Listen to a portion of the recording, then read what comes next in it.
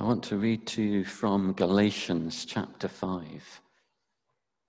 If you have a Bible with you or in reach on the sofa, Galatians chapter 5. Again, just a few verses which are well known to us all. Commencing to read from chapter 5, verse 22.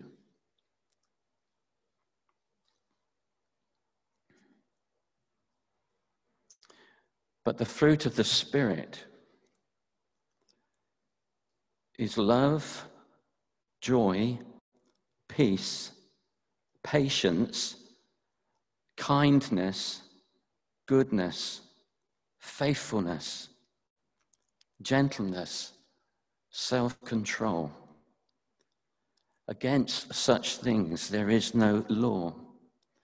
And those who belong to Christ Jesus have crucified the flesh with its passions and desires. If we live by the Spirit, let us also keep in step with the Spirit.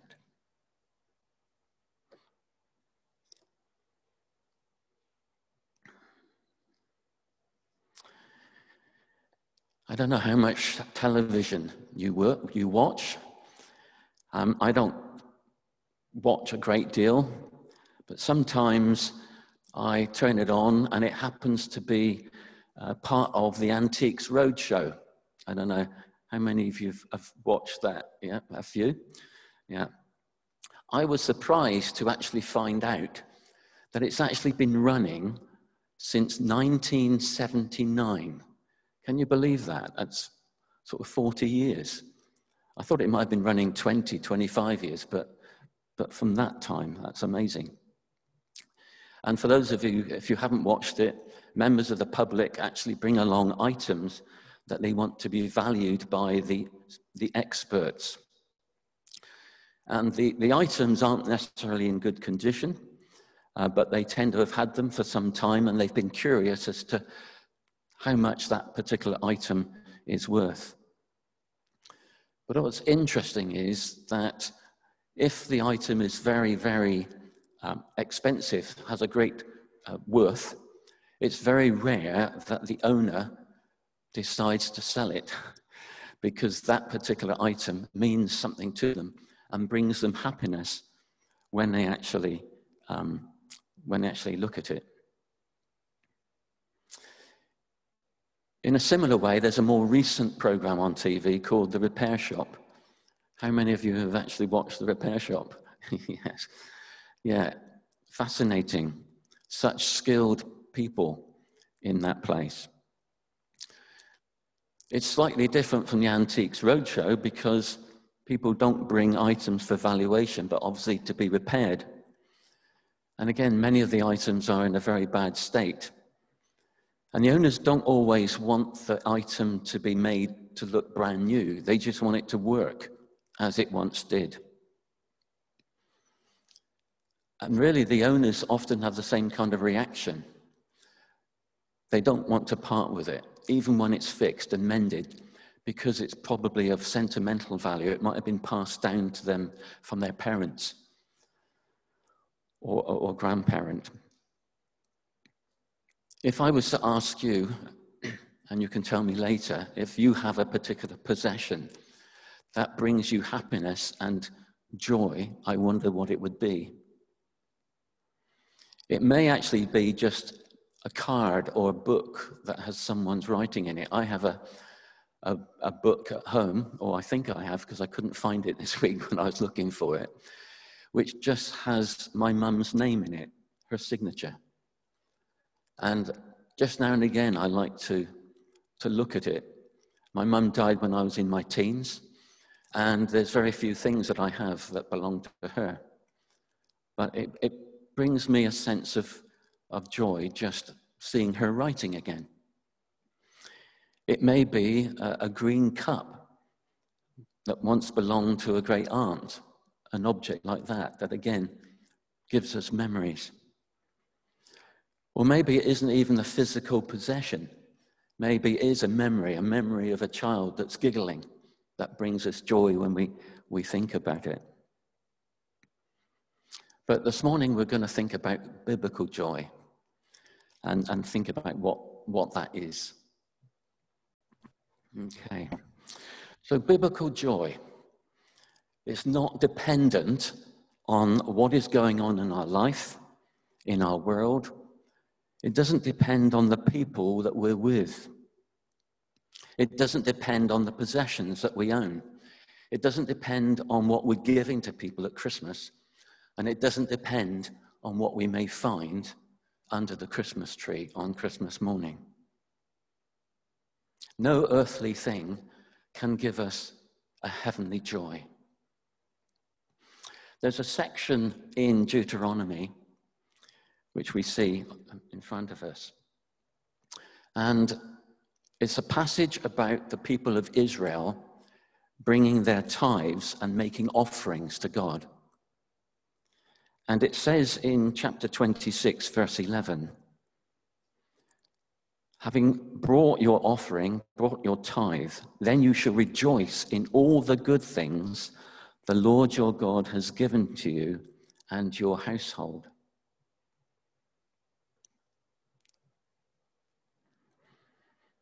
This was an instruction from God to take time to reflect on what he has done and to let our reflection cause us to have a response of joy.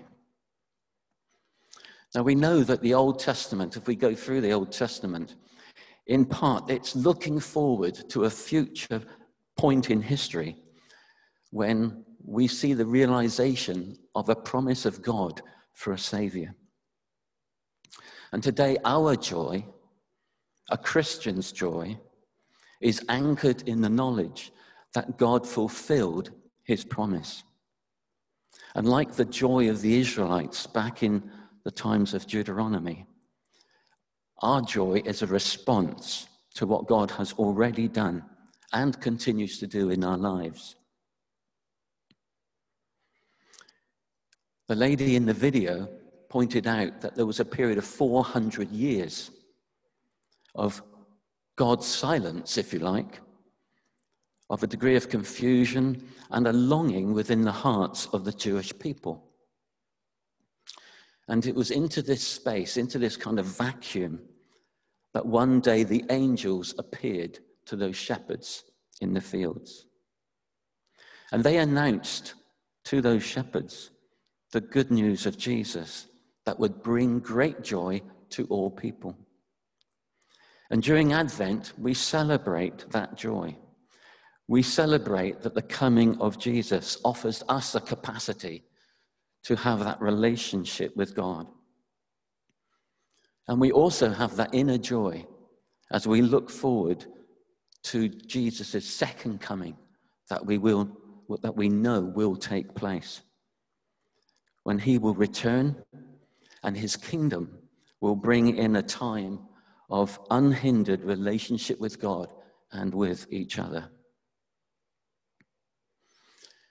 Now, I don't know how much you remember of last week's message, but hopefully you will remember that when we looked at peace, we recognize that it is an intended characteristic of God's kingdom.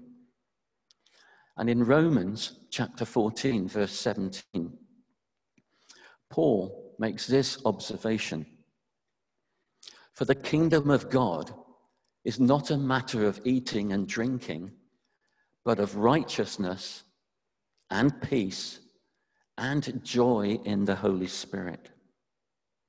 Righteousness, peace, and joy. These are attributes of God's kingdom. Now, I know that I'm not very good at thinking about the fact that God is actually a joyful God. Maybe it reflects something of my upbringing. My dad was a fairly formal person, and he was fairly strict.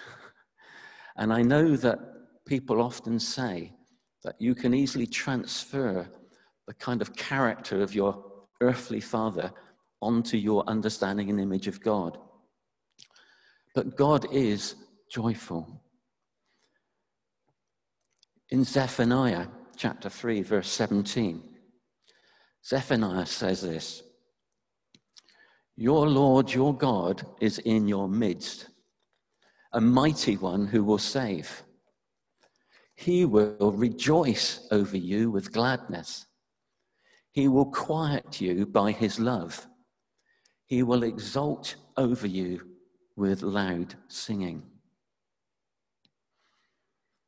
I think if you went out onto the streets this morning into the town and asked what people thought about God, how they see God, one of the things that comes to their minds is the 10 Commandments.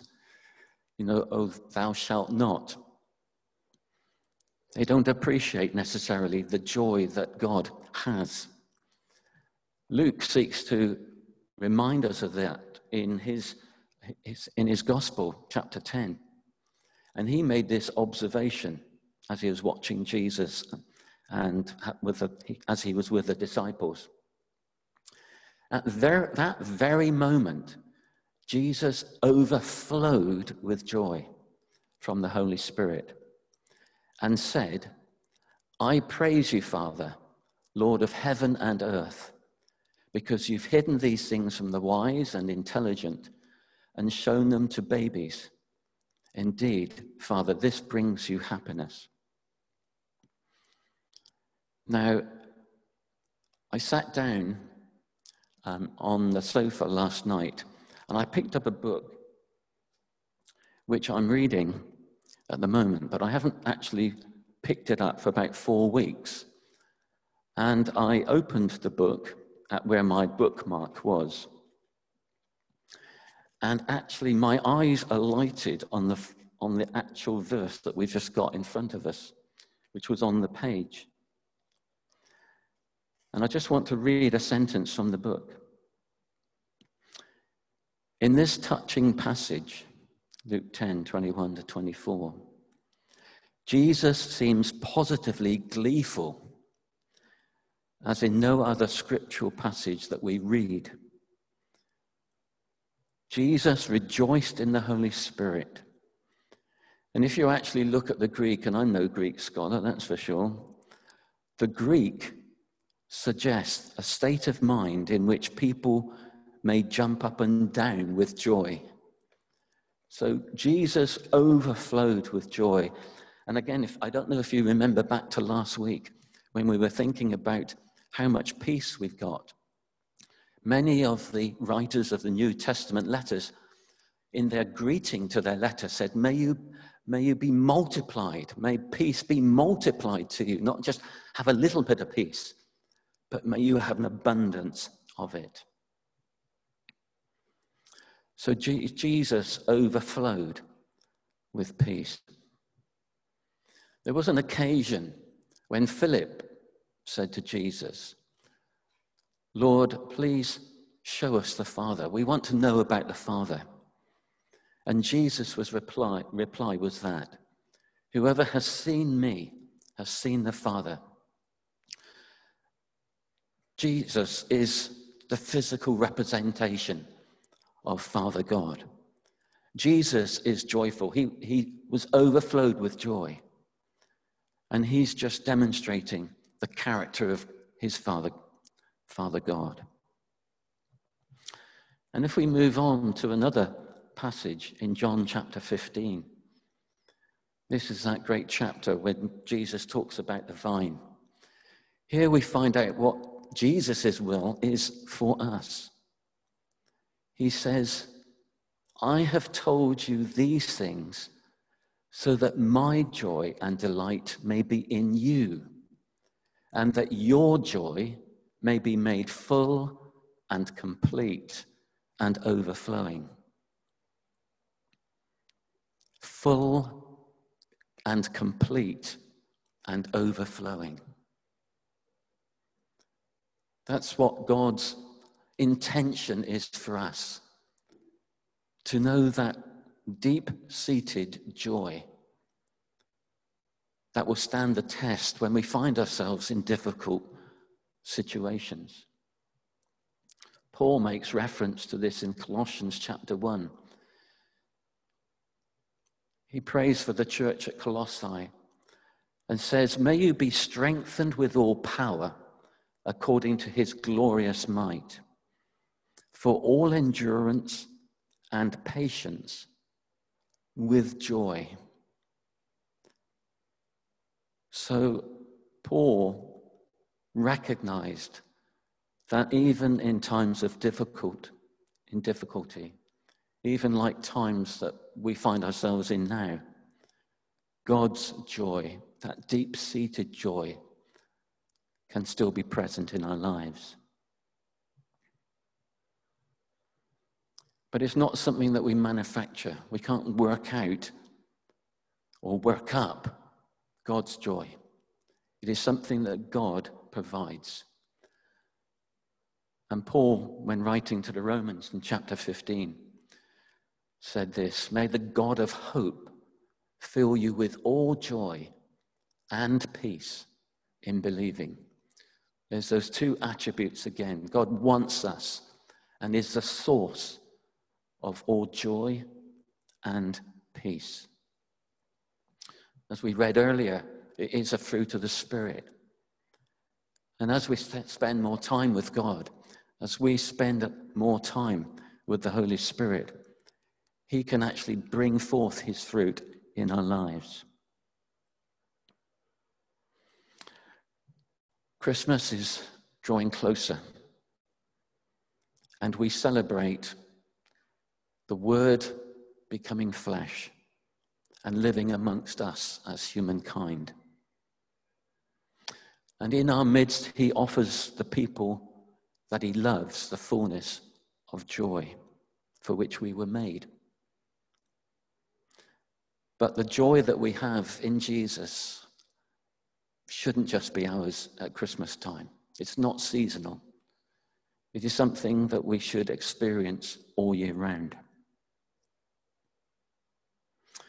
You know, part of the reason that the world struggles to find biblical joy and lasting joy is because it doesn't really understand what biblical joy is. It confuses joy with feeling good. In a world of advertising which peaks at times like this, we're encouraged to feel good all the time and to get whatever it takes to make our lives happier. But the truth is that no amount of material things or stimulants or comforts can compensate for a lack of deep-seated joy in our spirits and in our souls. As Christians, we can testify that the source of our joy lies in Emmanuel, God with us. I came across this quote by A.W. Tozer, who, if you've never heard of him, look him up. He says some very wonderful things.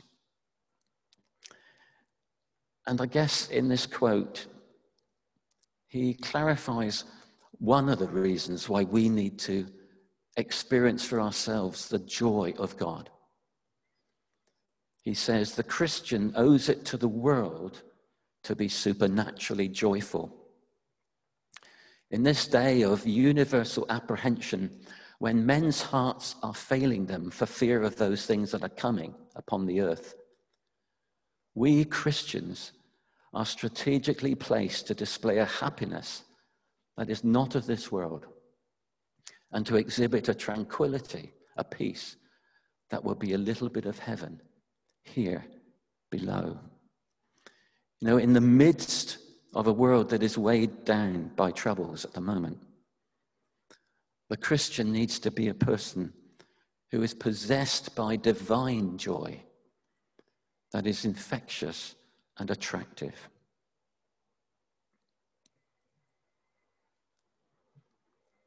As the angels announced on the night of Jesus' birth, Christianity is news of great joy, a joy to be shared by the whole people.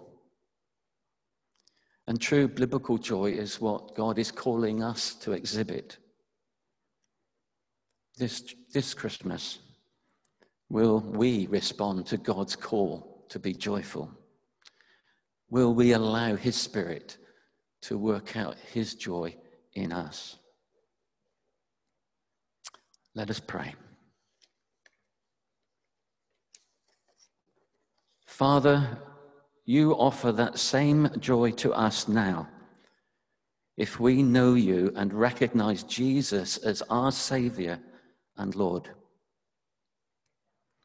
You gave us a reason to celebrate when you gave us the unspeakable gift of Jesus.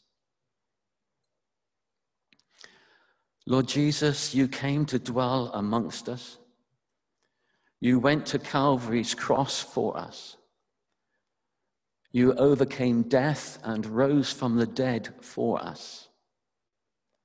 You forgive our sins and you give us eternal life when we believe in you. Father, loving Father, our joy doesn't come from our jobs, our family, our relationships, our finances, or our success. Our joy doesn't come from what we have on earth or who we are with.